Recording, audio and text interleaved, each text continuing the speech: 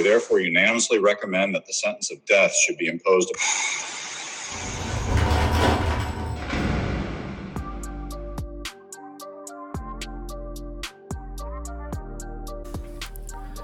Greetings, everybody.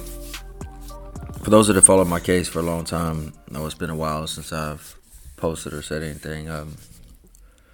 The Clinton Young Foundation started a media wing, and so now we host the Execution Watch. So I'll start back with a podcast, newsletter, and etc. And I've been regretting that I haven't been more active.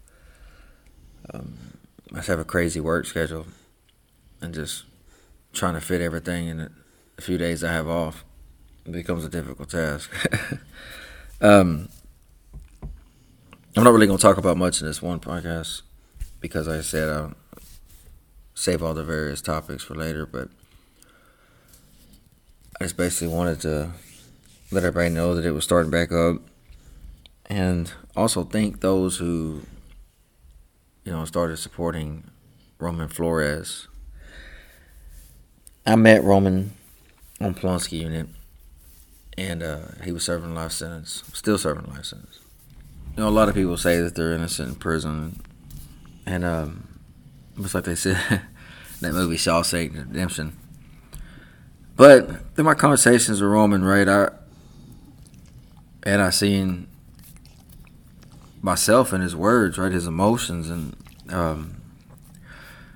I told him I was going to take a chance and get the foundation involved with this case, and that is not a choice that I regret, because more and more came out to validate that Roman Flores is indeed innocent.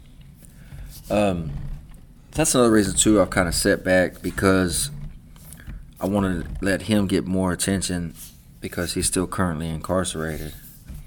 True, my battle is not over with yet. My trial was moved due to some complications. And so it's poised to take place at the end of the summer. But like I said, he's still currently incarcerated. I do thank everybody that's continued to follow the story, and those that are tuning into this podcast. And, I got some different ideas that, I'm going to put forth. I'll be talking about a variety of topics. I mean, those that know me know, I'm interested in all kinds of different things. But the primary focus of it